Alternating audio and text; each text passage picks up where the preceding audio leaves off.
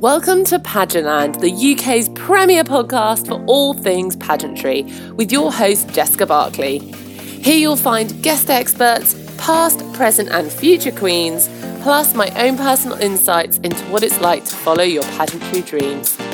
So whether you're hitting the stage for the first time, looking to up your game, or even after some inspiration to follow your own dreams, I hope you will find something here for you. I'll ask the questions you're too embarrassed to and get real about the highs and lows of pageantry. If you enjoy this episode, please give us a share on social and pop me a review on iTunes. Now strap on those heels and let's get into it because we have a lot to cover. Hello, and welcome back to another episode. In today's episode, I'm going to be talking about pageantry and social media safety. These do kind of come hand in hand, and there's a lot of crossover here. This episode was inspired by one I recently watched on the Pageant Project, listened to on the Pageant Project Facebook page, where it wasn't an episode specifically about this, but it did come up a lot. There have been a few instances recently with problems at, there was one pageant in particular that was just not great. And Adrian from the Pageant Project has been talking for a while about trying to set up some sort of pageant review website. But it is quite a tricky thing to come up with, and how you're going to manage that and master that and things. So I'm really hoping that as an industry we can get behind Adrian and get that off the ground. It would be amazing. But in the meantime, we really need to be protecting ourselves. Social media is like a love-hate relationship. I predominantly love it. But it is a tool and we do need to know how to use it properly. You wouldn't just pick up a chainsaw and go like wielding it around and expect to not get hurt. And yes, I am comparing social media to a chainsaw. But you do need to know how to use it and how to protect yourself.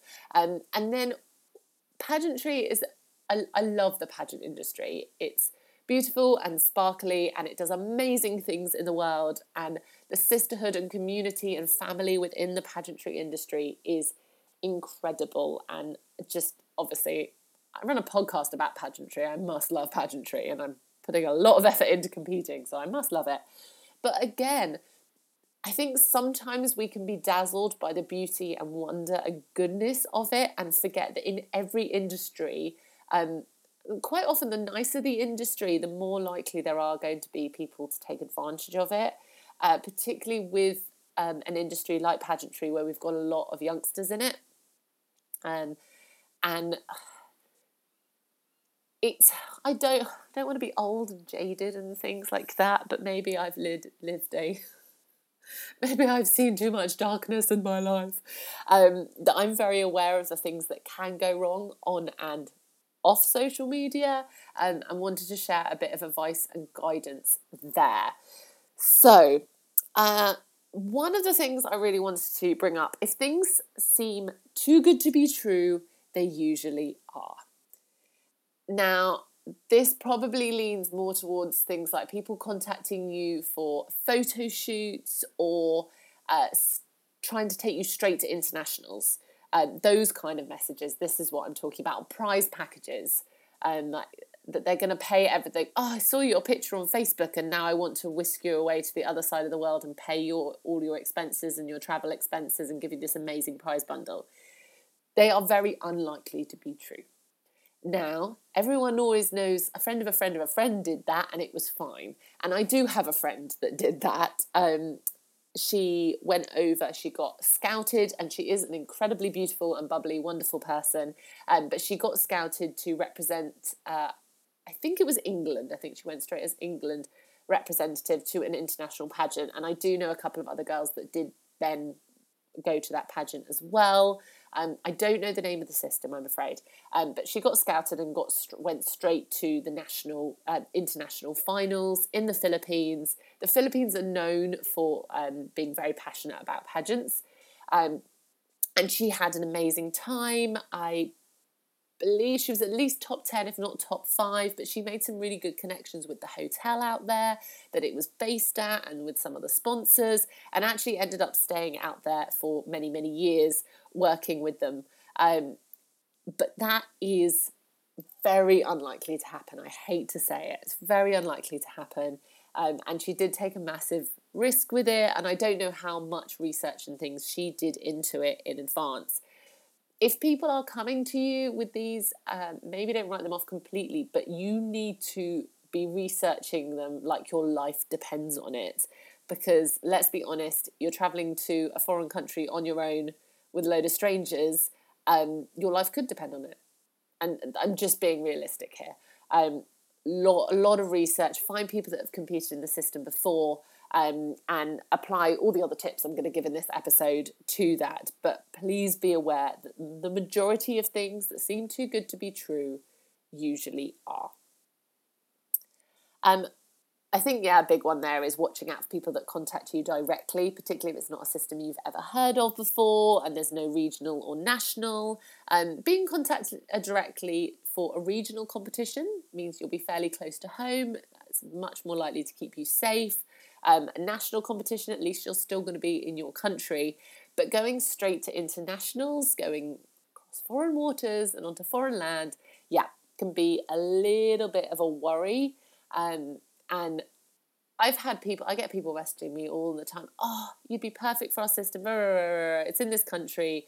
It's all expenses paid. It's a chance of a lifetime. And again, I'm just constantly reminded that things that seem too good to be true usually are. And it just, all the red flags go up, all the red flags. So be very, very wary if they want to send you straight to internationals. Like I say, it does happen and it can turn out well, but it's less likely to. It's more likely to go wrong. You should always get everything in writing. And when I applied to Galaxy, you get your application form, so you've got that in writing, and everything is on their website. And once you've been accepted as a regional title holder, you get this massive amounts of lovely paperwork that explains everything for you. So I've got it in writing and I know what's going on. On the day of finals, now this is what's happened previously. I'm going to presume, even though you should never presume, going to presume it's the same. But on the day of finals, we were given a contract to sign, that was just sort of us proving that we were eligible for our categories and what would be required of us should we win. Because if you can't legally fulfill the requirements on your day of competing, then you shouldn't be competing. Obviously, sometimes things happen post-competing and you have to speak to your director about it. But you need to make sure that when you're signing those documents that you are able to compete and it is legitimate, and having everything in writing and knowing what's included. And that's the same before you get on a plane. You want to know what is expected of you at the other end. You don't want to rock up and suddenly find that you've got a £4,000 hotel bill you weren't expecting. Have everything in writing. And email's quite good for this because you've got it timed and date stamped and they can trace and track emails. Although you can falsify times and date stamps on emails, it's easier for them to be able to trace and track from accounts. But depending on what level you're at and where you're going and what's expected of you and what the commitments that they're asking you to fulfill, having an actual signed written contract that you have looked at and that someone maybe with more of a law-based knowledge has looked at would be highly recommended. But this is much further along the journey. Going to a little regional, going to a national, less of a worry. You are still in your own country. You're still protected by your own country's laws. That's more so when you get to international. Everything in writing. I would like to say you should be reading what you're signing. Now, I'm sure we've all fallen into this where there's like 1,000,001 pages of teeny tiny print. But you should not be putting your signature to, particularly if it's a system you're new to, particularly if you've gone straight to internationals, you should not be putting your signature on anything that you have not read and that legal parent or guardian has not read if you are under the age of 18 or whatever age in that country classifies you as a minor. Really try and get all the contracts further in advance if possible. So the Galaxy one we get at orientation, but it's quite short. There isn't a huge amount to read. It is completely acceptable that you have to... There's normally a good 45 minutes of everyone signing in and things like that and handing in appearance forms. and you've got the time to read it. But I'd be very wary if someone is handing you a form and then time pressuring you, and I'm talking like 3-4 minutes to sign it, you need to be very wary of what is in that document. You should be allowed full time to take away and digest that document, particularly if it's complicated legal jargon, and never sign anything that's not in your native tongue, so in your own language. Ask for a translated version and only sign the translated version. My next point is to seek reviews and advice from other contestants, not just the reigning queens. I hate to use the word loser, but how a loser feels about the pageant system, for me, often says a lot more than how the winner feels about the pageant system. Obviously, in pageantry, as long as you have goals beyond just the crown, you will never be a loser. You just didn't place first. And that's very important to remember. But go and speak to other people that have competed that didn't win, because the people that won are always going to be a little bit more biased. Do speak to the winners as well, because they will have experienced the time after taking the crown, what was expected of them, how were internationals or the next level, and how was their time as a title holder, did they get all the prizes that were promised, etc., etc. But you also want to speak to those contestants that didn't win, and how were they dealt with, and did they find the system fair? Again, one of the reasons I love Galaxy is because I really trust in who they will pick. I really trust their judging system and their judge selection system. And I know if I don't win, that the right person has won, because I trust the system. You need to make sure that all the winners and the losers all trust the system that you are going to put your faith in. If you're going to put effort into competing. So my next one is more leaning towards the social media side of things. And that is something that's become quite an issue, or not an issue, but it's been brought to the forefront recently. And that is mutual friends on social media. Now, the different social media platforms, as I've talked about before, do different things. So for this one, it's pretty much Facebook. I find in pageantry, you get a lot of extra friend requests that you wouldn't normally get when you're not competing or not coming across as a pageant contestant, like openly as a pageant girl. And these range from accounts that are clearly fake, through to ones that seem a lot more genuine. And the ones that seem a lot more genuine, and often because of the mutual friends. You will look, oh, I've got a friend request. Oh, we've got 172 mutual friends. They must be legit. No. Mutual friends do not make them legitimate at all. So I'm pretty savvy with stuff like this. And so I usually look at what mutual friends they say we've got. And if I don't know, like face to face, really well know, would happily let them sleep in my house, know at least a couple of the mutual friends, I'm not going to be accepting them. But that's my usual protocol. And still, I recently did a cull of probably over 50% of my Facebook friends, because I was like, I've never interacted with this person. I don't know this person. And look at all the mutual friends we've got in common. And yes, there are some other people in there that I really know. Don't forget, a lot of your Facebook friends might be adding and accepting everyone.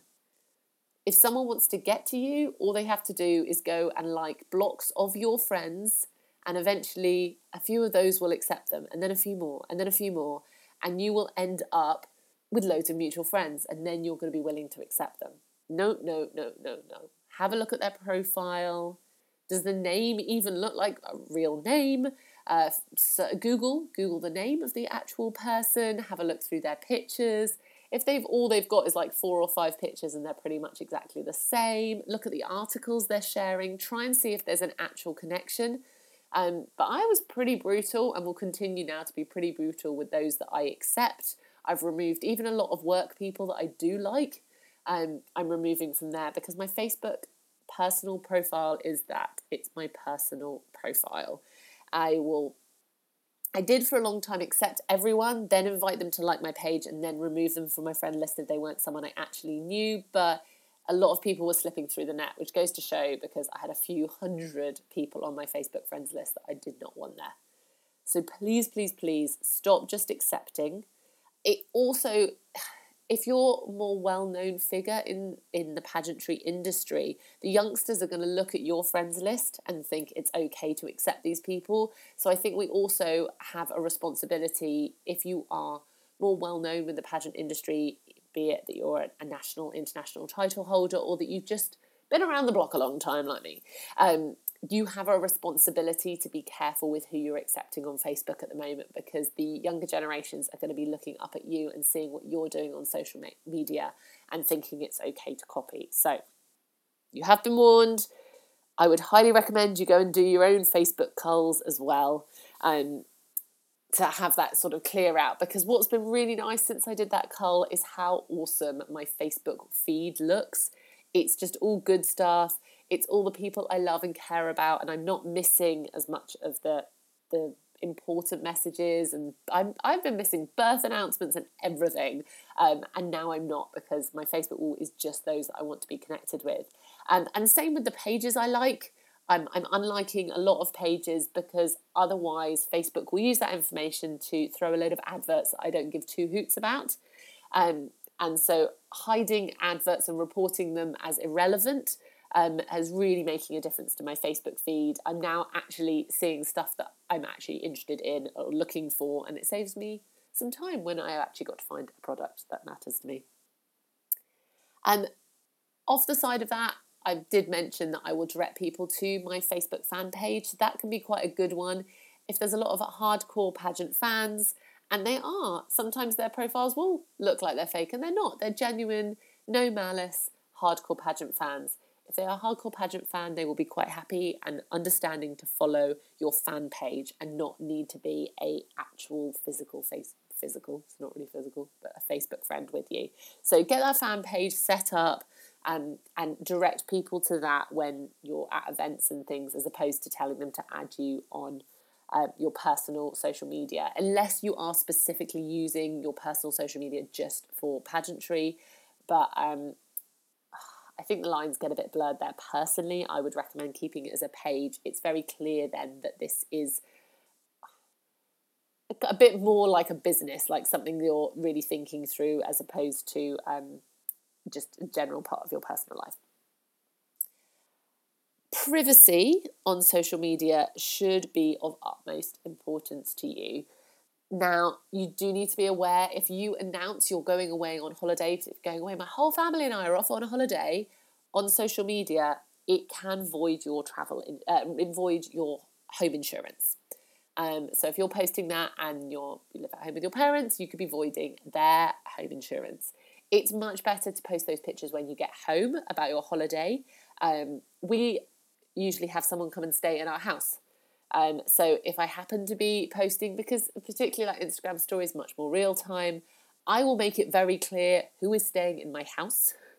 But the other thing you need to be careful of is people shouldn't know where you live anyway. The one I slip up on this is posting and tagging my gym in, because people could work out, they can very easily work out which gym I go to, and then suddenly you've got at least a part of the country I'm in. But then I'm Miss Middlesex, so they know I live in Middlesex. I talk about London a lot, so they know I live near London, but they're not going to get much closer than that. And my gym is a private members club, so I feel a lot safer posting that I'm there, because I know I'm protected by a lot of barriers and a big security system. You can't just pay for a guest pass and get on site to my gym. You have to be signed in by a member. So I feel a bit more security there. But if you're posting about your gym, and it's not a private members that people can just rock up and pay for individual passes, you're putting yourself at risk. Particularly if you have a fixed routine. So if you're very much like, every Monday, Wednesday, Friday, I go to the gym at 8 a.m, and you're talking about that all the time on social media, suddenly someone knows how to track you. Now, I don't mean to scare people and doom and gloom, and this is worst case scenario, but I would like to see people protecting themselves a bit more on social media, so I'm going to be honest, and it does happen. There was a documentary called something like Don't Blame Twitter, with literally like people turning up in people's houses because of what they've posted and stuff like that. And none of them were dangerous. They're all kind of funny ones, but funny can get dangerous pretty quick. So be careful. Within that, no number plates. If you're proud of your new car, great. Ideally, don't post a picture of it, but definitely don't post a picture with your number plate visible. That's just silly.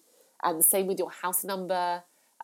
So I had a lovely picture of me and my daughter in like matching hats, and she was strapped to my chest when she was teeny tiny. And actually I wasn't stood by my front door. Someone took a picture for me outside their front door, but I blurred out their house number because they only lived 2 doors down from me anyway. But also I didn't want anyone knowing where I was. And it was, could have been fairly recognisable. So I blurred out the house number, but I usually won't take any pictures that are on the external of my house. And that, could be recognisable. We have quite a well-maintained street. There's a lot of requirements on our street, front door-wise and things like that. So it's quite a distinctive street because it's very matchy-matchy. And if you knew that I went to the Lensbury Gym, where I go, and then drove around the area, you would spot my street. So no outdoor house pictures for me. And again, same things with apps like Map My Run. And someone else pointed this. I was starting my Map My Run outside my house, and then I was finishing my Map My Run outside my house, and then I was sharing my run. Stop doing that. So either I don't share it, or I get part way from my house, and actually 98% of my run is in a park. So I started it from the park gate and ran in the park and then finished it at the park gate, because that park gate could take me anywhere as opposed to people actually knowing where my run was finishing. So be careful with apps like that and similar apps. I think it's quite fun to share run routes and cycle routes because some of these apps then allow you to compete against other people. So someone can tap in, see that you've done this 5K route and race you, even though you're not physically there, race the time that you got doing that route. And those are great fun and great motivators and great accountability. But be careful where your start and stop is. If you're driving and then to your start point, even then, try and vary your start point and vary the times that you're going out there to keep yourself safe. And part of being in pageantry is being much more in the public eye, and you need to be aware of that. We're not necessarily massive celebrities. We're not Kim Kardashian. But there are people that will see you a bit more as not a target, that's the wrong word, but a bit more like they can just come and approach you, whereas if you weren't in pageantry and weren't a public face and public figure, then they wouldn't.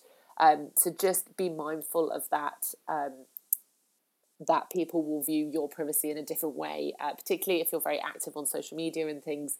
I'm a bit more aware of it because I do post a lot on social media, and I try to be very active on social media and inspirational on social media. Therefore, I have to be sort of extra careful with the privacy side of it, because there is a very fine line between what I'm happy to put up and what I'm not.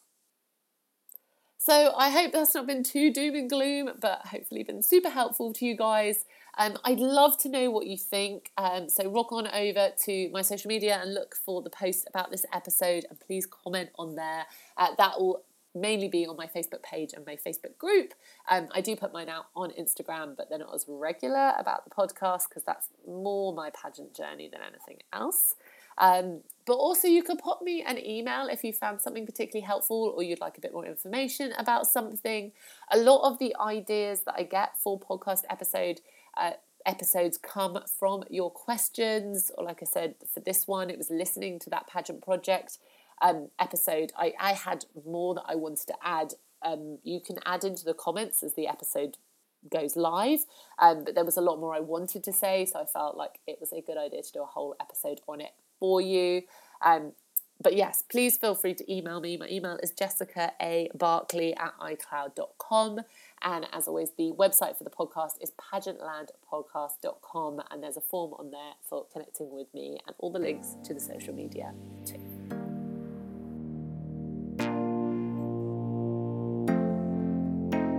Thank you for joining me today. I value and appreciate your time so much. It's wonderful you've given some of it to this episode. Please rock on over to our Facebook or Instagram and share your thoughts, and I would love you to give this episode a share while you're there. For any specific links, check the show notes or rock on over to our website, pageantlandpodcast.com, for more information about the podcast or how you can be a guest on a future episode. Have an amazing day, and remember, you sparkle your brightest when you're being yourself. See you soon.